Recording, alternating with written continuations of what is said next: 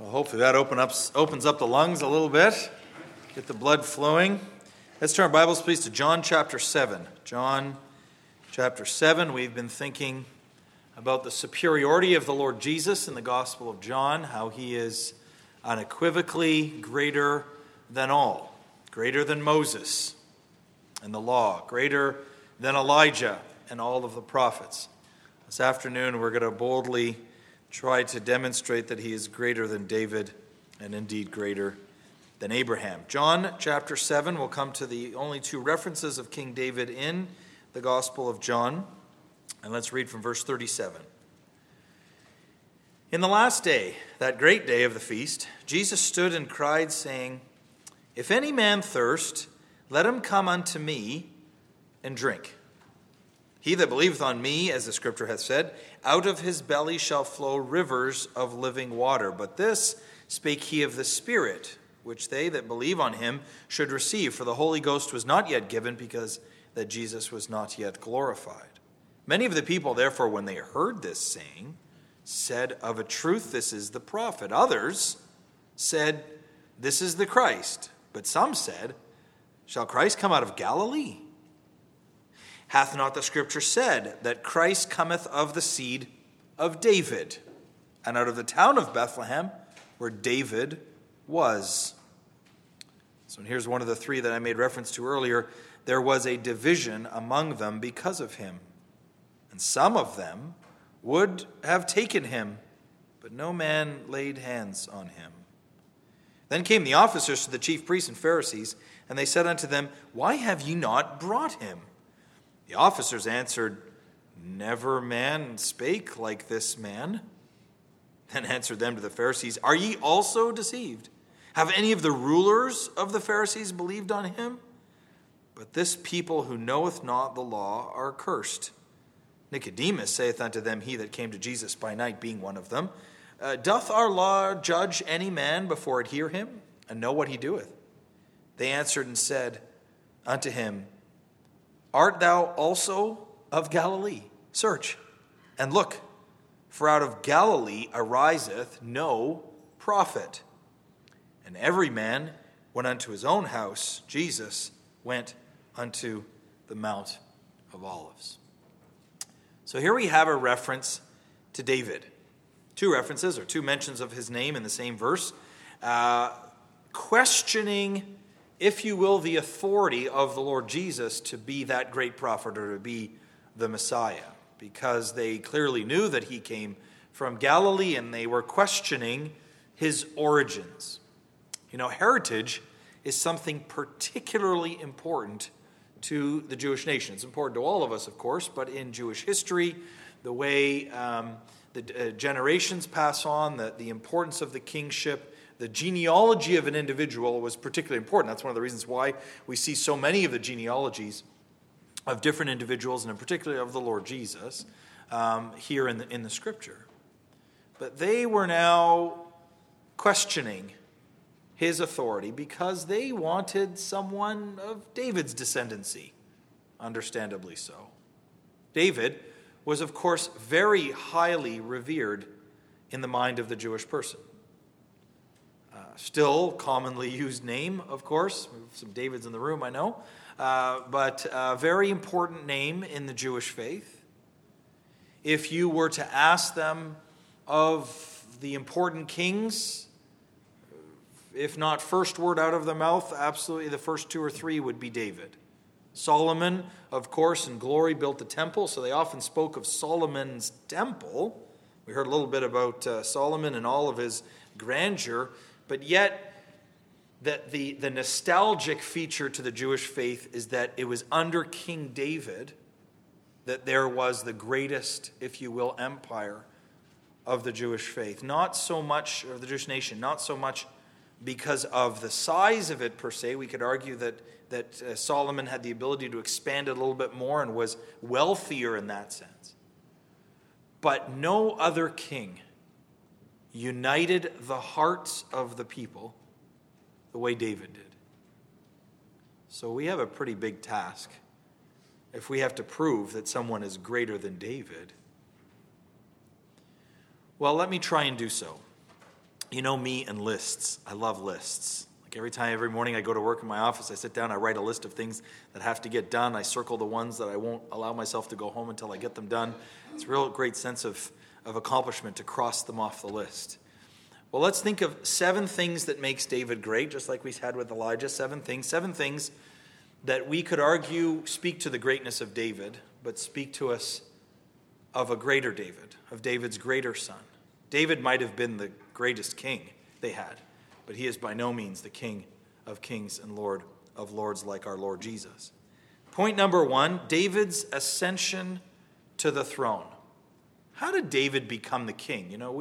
I know I've spoken about this in years past, and I won't go through it in a lot of detail, but the whole notion of the kingship is a challenging discussion in the nation of Israel. God had fully intended it. In fact, you go back to the book of Genesis, and there is an intimation that ultimately there was going to be a kingship. The scepter would not depart out of Judah. The scepter is clearly something that the king holds. Interestingly, the base root word in Hebrew for the king's scepter is the same as the shepherd's staff, which of course is not at all surprising. Shepherds make good kings, as we're going to see in a moment with David and of course the Lord Jesus. But here, David ascended the throne in a different way. Of course, the nation wanted a king for lots of reasons. They wanted a king like all the other nations. They were upset with Samuel because Samuel's sons were taking bribes, which is a bit paradoxical. If they come to Samuel and say, Samuel, your sons are taking bribes, so we want to establish a kingship, which of course is establishing the problem. Because guess who takes over for the king? When the king dies, right? The king's son. Right? So if the problem is sons, then you're institutionalizing the problem by establishing a kingdom. But that's another day. It's a discussion. But they had this rationale nonetheless. But I would suggest that the Lord, in fact, is one of the things we learned when Larry and I were back at, and I agree with you, Larry, those conference days at Greenwood Hills were tremendously formative in many of our lives. I had the privilege actually of going back there next month to do family camp. Our whole family are going to trudge out to Pennsylvania, and we'll have some good nostalgic memories of times past. Now, who sounds like the old man in the room? But anyway, we studied this beautiful notion that the Lord was fully intending to bring the principle of kingship and an actual kingdom, but kind of like finding out what your birthday gift is, your surprise birthday gift is before your birthday, it kind of ruins it a little bit, right? And so they prematurely jumped ahead and wanted a king, not the king that God had intended for them, but the Lord was gracious, and he allowed them. And he indeed anointed Saul as king, and he was a legitimate king, if you will, that way. I would argue, as I have many times, that I don't think Saul was genuinely saved, but nonetheless, Saul was their king. He was anointed to be king.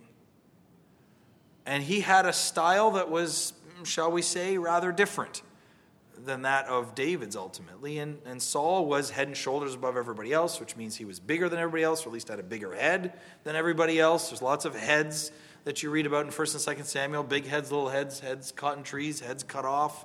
There's a very good theme of headship, as I like to say.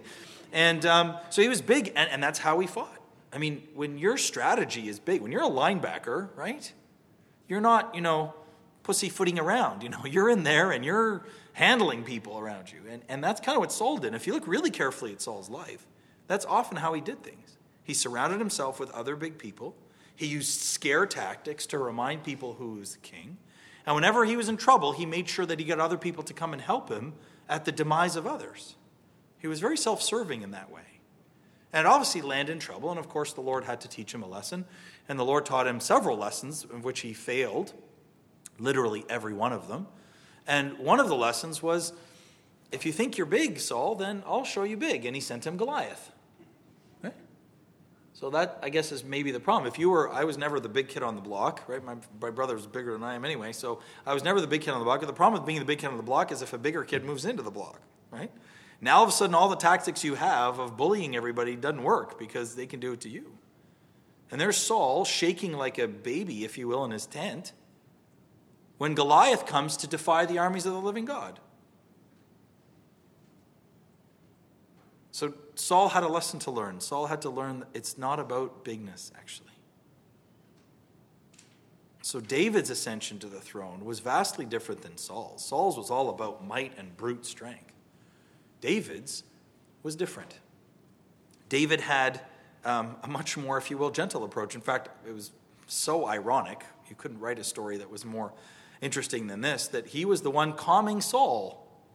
He may have been playing his musical instruments and singing Psalm 23 to Saul while Saul was all enraged about Goliath. There he is, the Lord is my shepherd, I shall not want.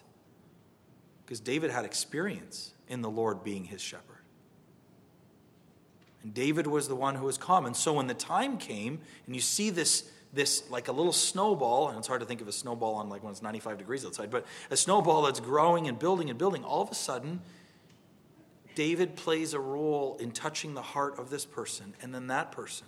And then all of a sudden, even starting in Saul's household, Saul's daughter falls in love with David.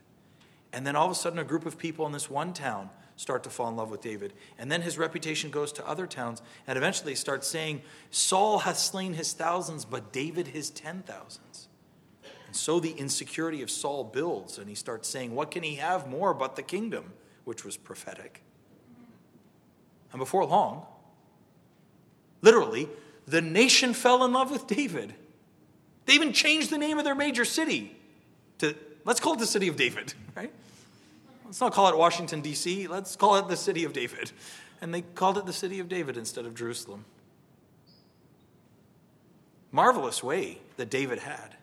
David won your heart, not just by schmoozing you, not by scaring you into it, not making you do it, but by generally drawing your heart out.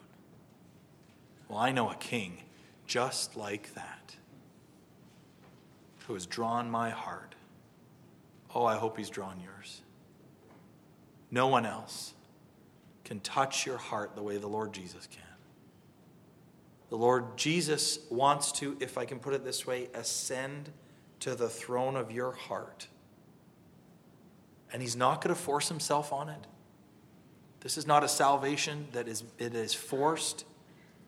Oh, he will be in that way the perfect gentleman in offering himself to you, but he won't force himself on it. I'm glad I don't look back. I'm looking forward to hearing Larry's testimony tomorrow. I'm glad I don't look back at the time that I trusted the Lord Jesus as a young child, that was the day the Lord Jesus came to me and made me believe in him, or so-called gave me the faith to believe with. No. It's the day I chose, the day he touched my heart, and I responded. It's marvelous, really, how greater than David is here.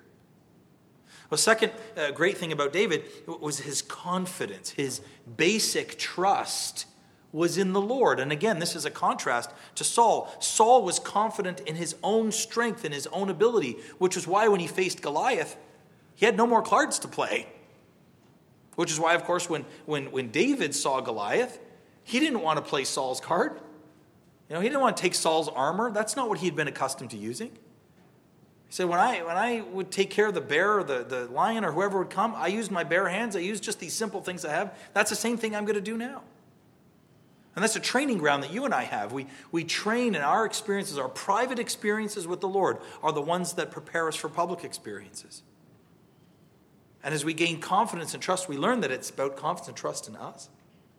In fact, I would suggest that if you look at the whole of the books of 1st and 2nd Samuel, the major theme of confidence and trust is taught not even so much by David, but we go back a little bit earlier.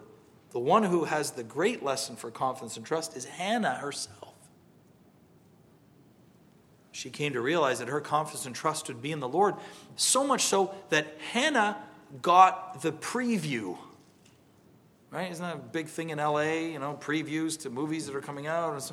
She got the preview to the fact that the Lord was going to bring a king before anybody else knew about it. You want to study something interesting? You study things that were revealed to women before they happened. Great study. She's one of them. Of course, the Virgin Mary was another. But nonetheless, here we see that what made David unique was not that he was such a good military fighter that he was able to take down Goliath. Really? Do you think it's all about the slingshot? No, it was because his confidence was trusted in the Lord, which comes to my favorite verse that is associated with David. And if you've known me for more than an hour, you know that I love this verse. This is my favorite verse. I love when everyone is standing in front of Goliath, and you can, if you had to recreate this, you'd have all the soldiers with chattering teeth. What are we going to do? What are we going to do? And then there's Saul over here with his really big head spinning around going, what are we going to do? What are we going to do? And here walks in David, pan to the left. Here's David, and he says, who is this uncircumcised Philistine to defy the armies of the living God? And all of a sudden, everyone else is like, shh, come on, David, bring it down a notch there. He might hear you, He's going to eat you up. But to David, he didn't care how big Goliath was. He could have been the size of the building. As far as David was concerned, nothing is bigger than his God. It's fantastic, isn't it? And that's why David was able to have victory. That's why David was able to do what he did. That's why he was able to take down the big Goliath. Because his confidence wasn't in how good he could sling a slingshot. Although he was expert at that, I'm sure. But that his confidence and trust was in the Lord.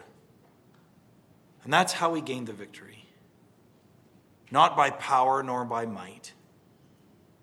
How did the Lord Jesus gain victory? Was it all by power and might? There's never been a question whether or not God Almighty is almighty, right? He's almighty. You can't contest that. Was the battle at the cross all about power like Pilate thought it should be? Know you not that I have power over you, as we commented yesterday? No. It wasn't the battle for power. It was the battle for truth. For this cause came I into the world, that I may bear witness unto the truth. And the Lord Jesus has given us the victory, not just because he's the almighty God, but because he humbled himself, as Larry told us so beautifully, and became obedient unto death, even the death of the cross. Marvelous, the humility that the Lord Jesus underwent to give us the victory. Oh, how marvelous, a greater than David is here. Number 3, David showed tremendous restraint. I'm fascinated how David did this. Do you know how many occasions he could have killed Saul? I remember that one occasion when Saul was there chasing after David, and David was able to sneak in, and he stole his little cruse of water, and he stole his spear, and then he crossed back over the other side and said, look, Saul, I could have taken it, the symbol of his strength and his resources. On another occasion, he took a part of his pants off, if you will, or cut the back part of his. It was a little bit embarrassing, You might have thought, no, you need to pull him up a bit higher now, Saul. But he did that to demonstrate to Saul that he could have killed him. And indeed he could have. But he wouldn't. In fact, he had the man who killed Saul, if you will, despite the fact that Saul was, if you will, died by suicide. He took his life because he slaughtered the Lord's anointed. Even though Saul, with all of his flaws and all the things he did wrong, David still showed restraint. That's a marvelous feature of a leader, isn't it? Who has the power but doesn't exercise it when it's not necessary. And even after Saul died, David changed the school curriculum and made the kids sing the song, "Oh, how the mighty have fallen. Tell it not in Gath, publish it not in Ashkelon. Oh, how the mighty have fallen." He praised Saul even in his death. That's remarkable. That's not someone who's trying to self-aggrandize. What of the Lord Jesus? Did he show restraint? We quoted the verse already today, didn't we? When he was reviled, he reviled not again. When he suffered, he threatened not. How marvelous that the Lord Jesus, with one thought, could have blotted out the whole of the Roman army, but he didn't. He showed inordinate restraint for you and for me. David was great, number 4, because he had a heart after God. It was described of him many times. What does that really mean?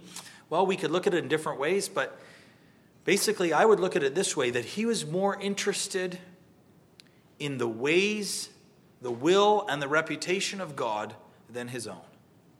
He's more interested in the ways, in the will, and the reputation of God than his own.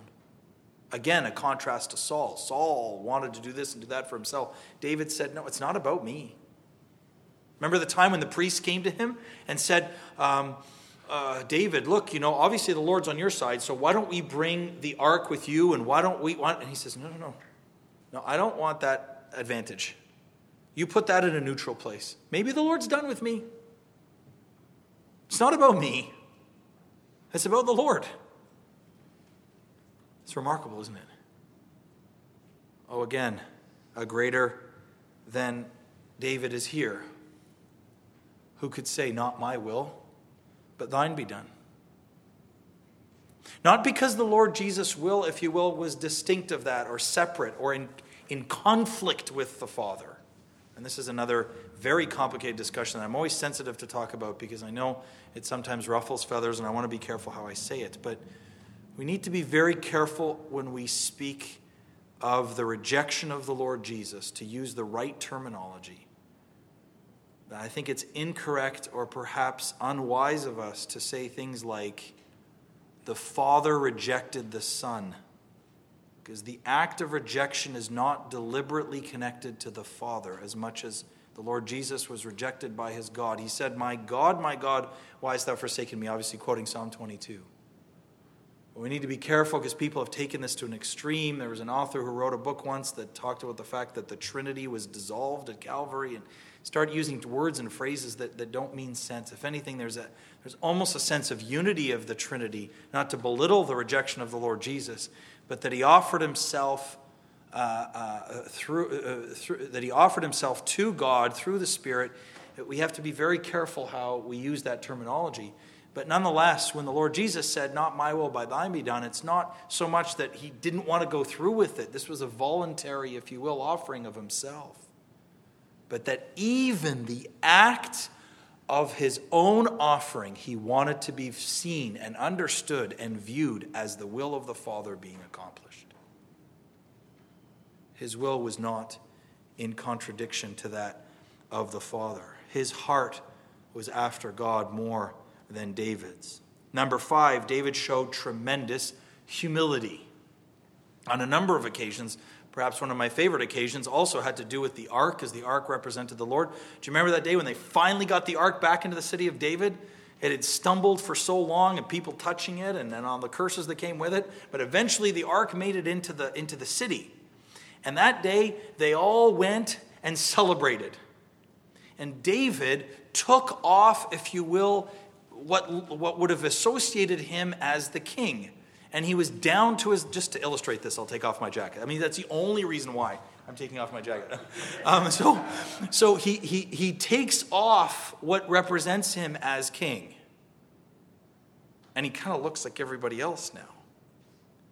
And they danced before the Lord, and he made sure everybody had something to eat and something to drink. And sadly, when he came home, he got in trouble. Right? His wife, Saul's daughter, right?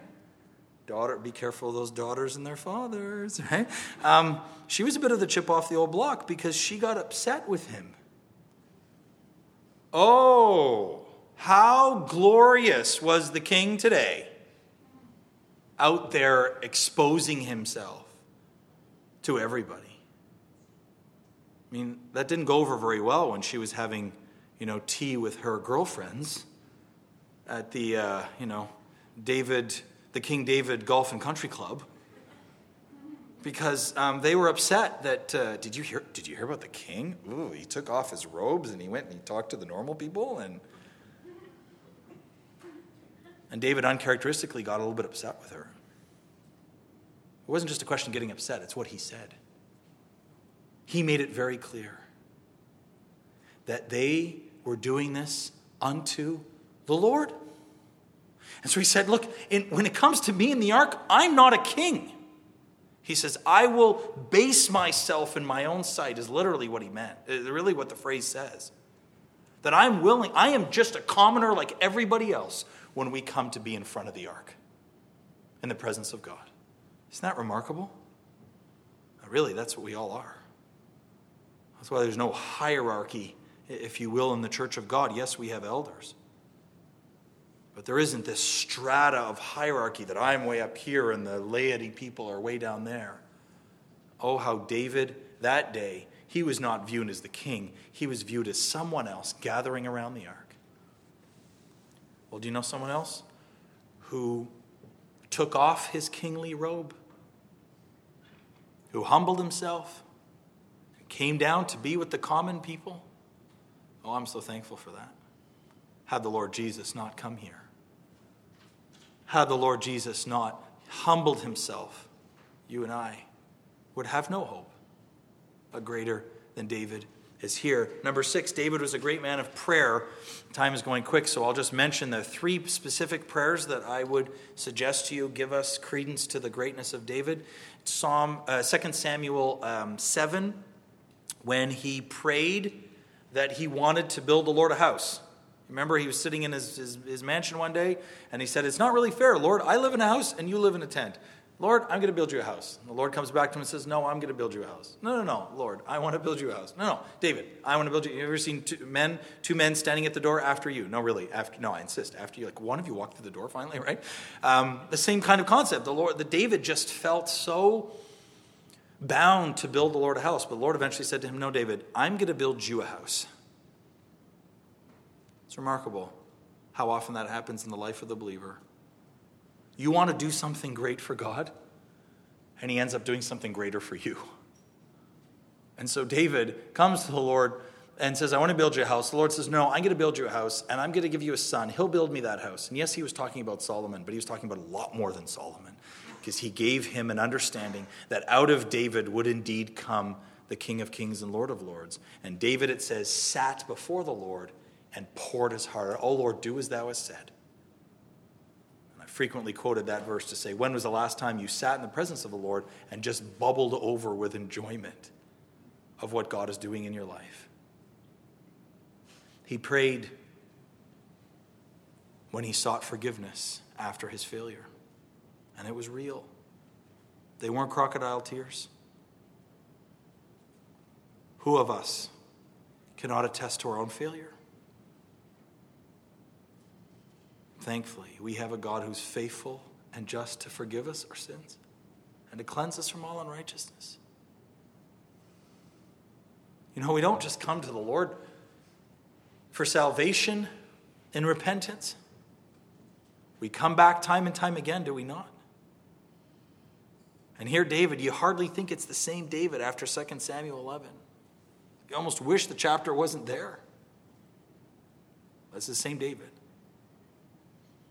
And thirdly, he prayed after he went to number the people in 2 Samuel 24, when he prayed on confessing his sin again and just seeking the mercy of God. Lord, please just give us the least punishment possible. And what I like about that prayer is he cared so much for the people. He was so interested in their welfare. It makes me think a little bit, although in a different way, it brings me to John 17 and the high priestly prayer of the Lord Jesus. You know, one of the other themes we haven't even touched on that you could think of as the superiority of Christ in the Gospel of John, there's this beautiful imagery of the church being a gift of the Father to the Son. Those whom thou hast given me. And there we see, oh yes, David loved his people. That's why from the start he ascended to the throne. He cared for them in ways that were remarkable for a king. But let me suggest that we have a king who cares about us even all the more. You read that high priestly prayer sometime in the next few days in John 17 and appreciate how treasured you are to the heart of the Lord Jesus. Finally, a seventh feature about David, maybe not a great feature, but a real feature, is his failure. He failed. And we know the sordid events of that chapter. Not only did he commit adultery, not only was he not out on the field, he had the woman's husband essentially murdered, and adding cherry on top of the icing on top of the cake, he actually gave to him the letter that was going to punish him and kill him in the very hands of the man himself. He trusted him so much to not open and look at it that he handed this man his own death sentence. It's a tragic story. Well, let me reassure you that we have a king who can never fail. Not once, not ever. Don't you want that? I mean, we have great leaders, people we put our confidence and trust in, people we love, people who minister the word of God to us, our elders, family members, people that we care deeply about and we trust, but we all know that we're all cut of the same cloth. We all have that predisposition to failing. I'm so thankful I have a king that will never fail. Maybe one or two of you are convinced that greater than David is here? Yeah. He's not any king. He's King of Kings and Lord of Lords. Turn over to John chapter 8. We'll just leave you with a few thoughts to think about on your own about Abraham. We won't read them all, but I do think this is important because Abraham is the second most referenced individual in the Gospel of John. We mentioned the several references to Moses. Abraham is mentioned 11 times. We're obviously not going to read all 11, but let's read a few verses here in John 8, starting at verse 31. Then said Jesus to those Jews which believed on him, "If you continue in my word, then you are my disciples indeed, and ye shall know the truth, and the truth shall make you free." They answered him, "We be Abraham's seed, and were never in bondage to any man." I don't know what history book they were reading. I don't know what, in medicine we would call this delusional, right? We were never, are you kidding me? The story of your history is the story of bondage. But nonetheless, they said, "We've been in bondage to no man. How sayest thou ye shall be made free?" Jesus answered them, "Verily, verily, I say unto you, whosoever committeth sin is the servant of sin. And the servant abideth not in the house forever, but the Son abideth forever. And if the Son, therefore, shall make you free, you shall be free indeed. I know ye are of Abraham's seed." Remember, Abraham is going to be introduced here by the Lord Jesus himself to prove to us that he's greater. "But ye seek to kill me, because my word hath no place in you. I speak that which I have seen with my Father, and ye do that which ye have seen with your father." Then answered and said unto him, they answered and said unto him, "Abraham is our father." Because, of course, the Lord was intimating that somebody else was their father in just a moment ago. Jesus said to them, "If ye were Abraham's children, ye would do the works of Abraham. But now ye seek to kill me, a man which hath told you the truth, which I have heard of God. This did not Abraham. Ye do the deeds of your father." Then said unto him, "We be not born of fornication. We have one Father, even God." Jesus said to them, "If God were your Father, ye would love me, for I proceeded forth and came from God. Neither came I of myself, but he sent me. Why do ye not understand my speech? Even because ye cannot hear my word. Ye are of your father the devil, and the lusts of your father ye will do. He was a murderer from the beginning, and abode not in the truth, because there is no truth in him. When he speaketh a lie, he speaketh of his own, for he is a liar, and the father of it. And because I tell you the truth, ye believe me not. Which of you convinceth me of sin? And if I say the truth, why do you not believe me? He that is of God heareth God's words. Ye therefore hear them not, because ye are not of God." I suspect that was not particularly well received. Then answered the Jews and said unto him, "Say we not well that thou art a Samaritan and hast a devil?" Boy, they put two things together. Not only was he's worse than a Samaritan, that they figure he must be demon-possessed to say something like this. Jesus answered, "I have not a devil, but I honor my Father, and ye do dishonor me. And I seek not mine own glory. There is one that seeketh and judgeth. Verily, verily, I say unto you, if a man keep my saying, he shall never see death."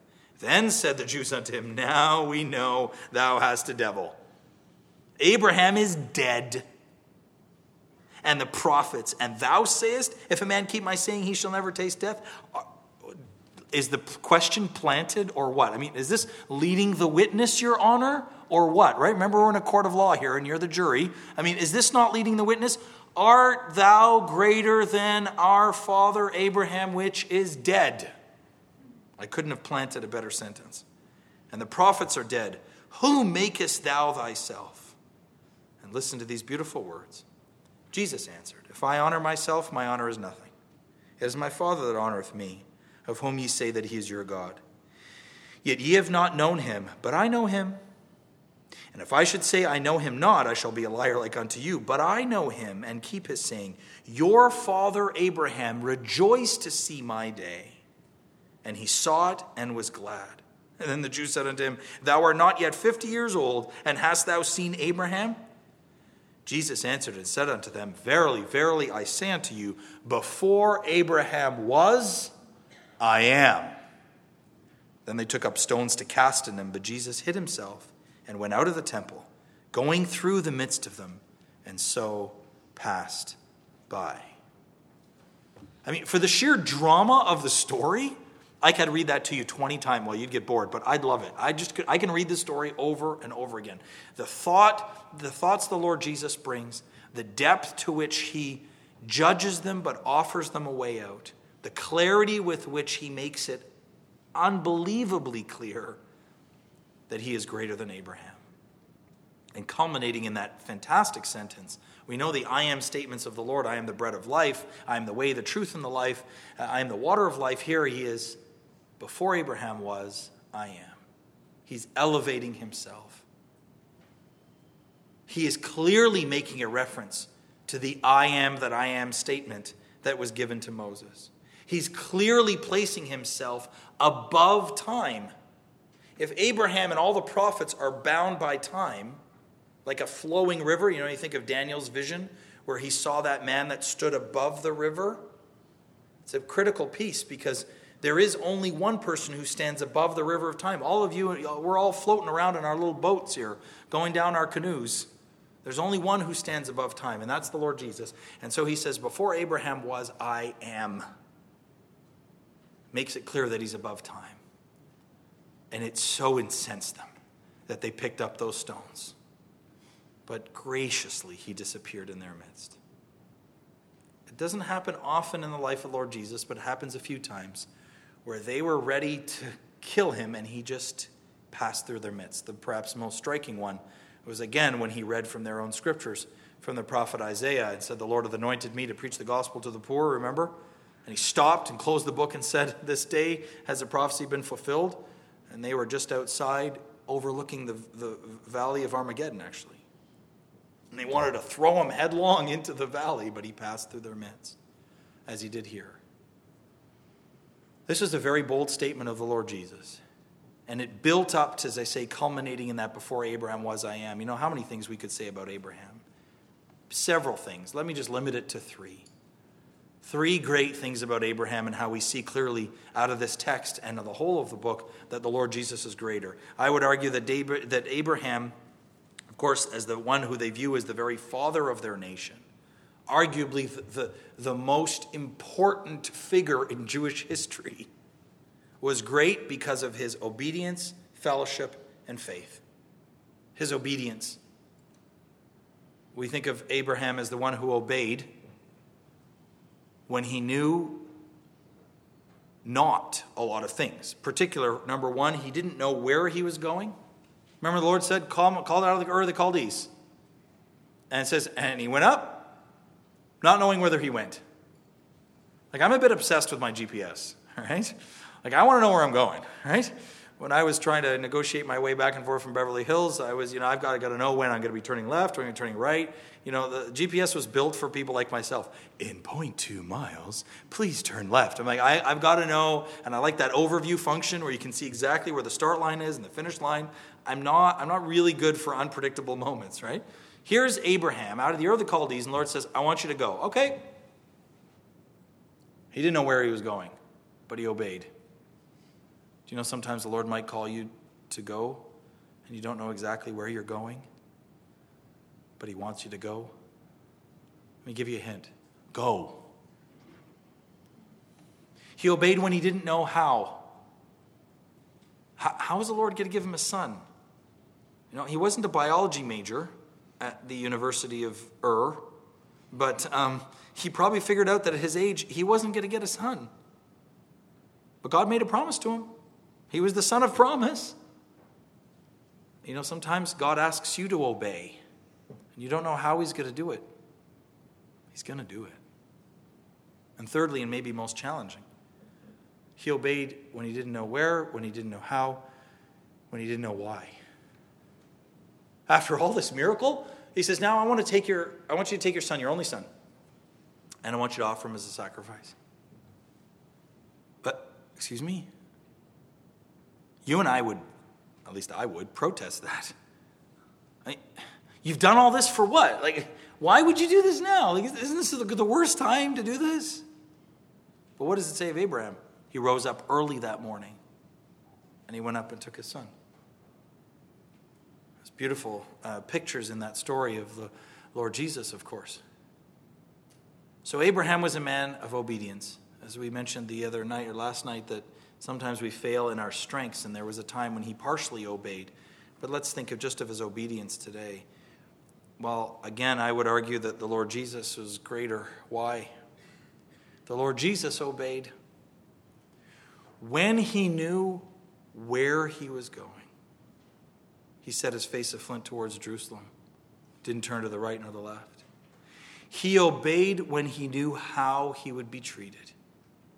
Oh, how they treated him. Almost indescribable. And perhaps, again, most importantly, he obeyed when he knew why he would suffer. You want to know why? Just look around the room. It's for me. It's for you. Can you imagine the Lord Jesus obeying there that day at Calvary with you on his mind? That's exactly what he did. Well, Abraham was not just a man of obedience, he was a man of great fellowship. In fact, he so often defines it to us. I already mentioned earlier that, he never really owned a piece of real estate. And when the division was made between he and Lot, the Lord said to him, Abraham, lift up thine eyes and see all the area around you. It's all going to be yours. But he never really owned it. He plopped himself down there in Hebron, a place that the word literally means fellowship. Go figure. And he showed to us that fellowship with the Lord is better than fellowship with the world. Isn't that true? Who not only was his life better, not only did he have a personal visitation from the Lord Jesus, that makes the list complete already, but interestingly, he had the greater influence in the world. Now, it's not to say that we remove ourselves and extricate ourselves from the world and live in a convent. But when we're in close fellowship with the Lord, we have more influence positively for the Lord than when we're fellowshipping with the world. It vexed Lot's righteous soul to be there, but he didn't exactly have a positive influence in the city, did he? Abraham's the one who almost stayed the arm of God. In fact, God called him his friend. You talk about fellowship, right? When something really great happens to you, or possibly even really horrible happens to you, what's the first thing you want to do? You want to tell someone. You don't just go and tell anybody. You tell the closest person to you. Something interesting happens, I want to get on the phone and call Heather. It's my natural reaction. Well, here the Lord's like, well, how can I go destroy Sodom and Gomorrah without telling my friend Abraham? I'd like to be on that short list, right? And so Abraham says, Lord, well, if there were 50, and he tried to advocate for the city. And even at then, he was the one that previously, of course, even had rescued them. They were in trouble. The 5 kings of the north came and took them away. Who comes to the rescue? Uncle Abraham. He didn't want anything from them. He was more interested in another king. He was interested in the king Melchizedek, whom he met. And there the world offered all these great things to Lot. The world offered all these great things to Abraham. But you know what Abraham took? Nothing. Why? because he had already taken something from another king. Go back and read the story when you have a moment. He had already taken two things from Melchizedek: bread and wine. First time those two things are used together. You taste of the bread and wine of the Lord Jesus, you realize that fellowship with the Lord supersedes any fellowship with the world. And so he was a great man of fellowship. But despite all that greatness, did he not look, as Larry already mentioned too, did he not look ahead to a city whose builder and maker is God? Yes, Abraham was great, but the Lord Jesus said himself, he rejoiced to see my day. There is no doubt that there was one who was greater than Abraham. Even Abraham recognized, as he paid tithes to Melchizedek, you pay tithes to the one who's greater than you. He recognized that Melchizedek was superior to himself. Our Melchizedek is greater than all. And Abraham rejoiced to see the Lord Jesus' day, because before Abraham was, I am. We have a greater than Abraham. And finally, I would say that Abraham was great because of his obedience, because of his fellowship, and because of his faith. In fact, that's referenced. His faith is referenced more in the New Testament than anyone else's. His faith was accounted unto him for righteousness. And we see that repeatedly used in different contexts, in different books, to illustrate the critical nature of the fact that Abraham was saved, if you will, in the same way you and I are saved, by faith. And his faith in Christ, if you will, preceded the cross. Our faith, of course, comes after the cross. And how thankful we are that, as the Lord Jesus said when he was referencing the greatness of even John the Baptist, that all of those saved prior to Christ, they're not complete without us. That we have a privileged position that they don't quite have. What they had in part, yes, they were genuinely saved, we have in full, being sealed with the Holy Spirit of God.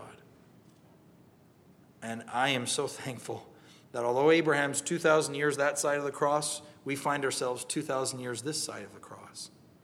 And we have a connection to the Lord that Abraham dreamed of. That he looked ahead and saw that city that was so beautifully described to us when we think of the book of Revelation. But it's a city designed, if you will, for us. You and I are going to be participants of. Now, it's not to say that you sit here and say, all right, I'm waiting. No. When we all get to heaven, what a day of rejoicing that will be. Because I'm not rejoicing now, right? That's the verse that doesn't get spoken very much. But we have a hope that gives us joy today. It's not the hope of just getting something in the future. It's the genuine hope of having it here today. Well, I hope I've convinced you also that Abraham was a great man, did great things for God. We can learn a lot of his obedience, we can learn a lot of his fellowship, and we can learn a lot about his faith. But we have one who's greater. We have one who's the author and finisher of faith. Let's pray. Father, we are very thankful, as always, to gather with the Lord's people. We're grateful for the patience of thy people to listen to us, to allow, despite the weakness of the vessel, allow the Spirit of God to teach us more about the Lord Jesus. Father, we're so thankful that he's greater than all. We're so thankful that we know him. We're thankful that he loves us more than David ever could, that he leads us more than Moses ever could. Father, we're thankful that the Lord Jesus is so real to us. I pray earnestly that everybody in this room would know him, that their enjoyment and appreciation of him would be deepened today, that our lives would show that and manifest that in everything we say and do. Bless us, Father. Give us a good time with the young people tonight. Give people journeying mercies for those who have to travel. And Lord willing, if we're able to gather, please bring us back together safely here tomorrow to meet around the person of the Lord Jesus. In our Savior's name we pray.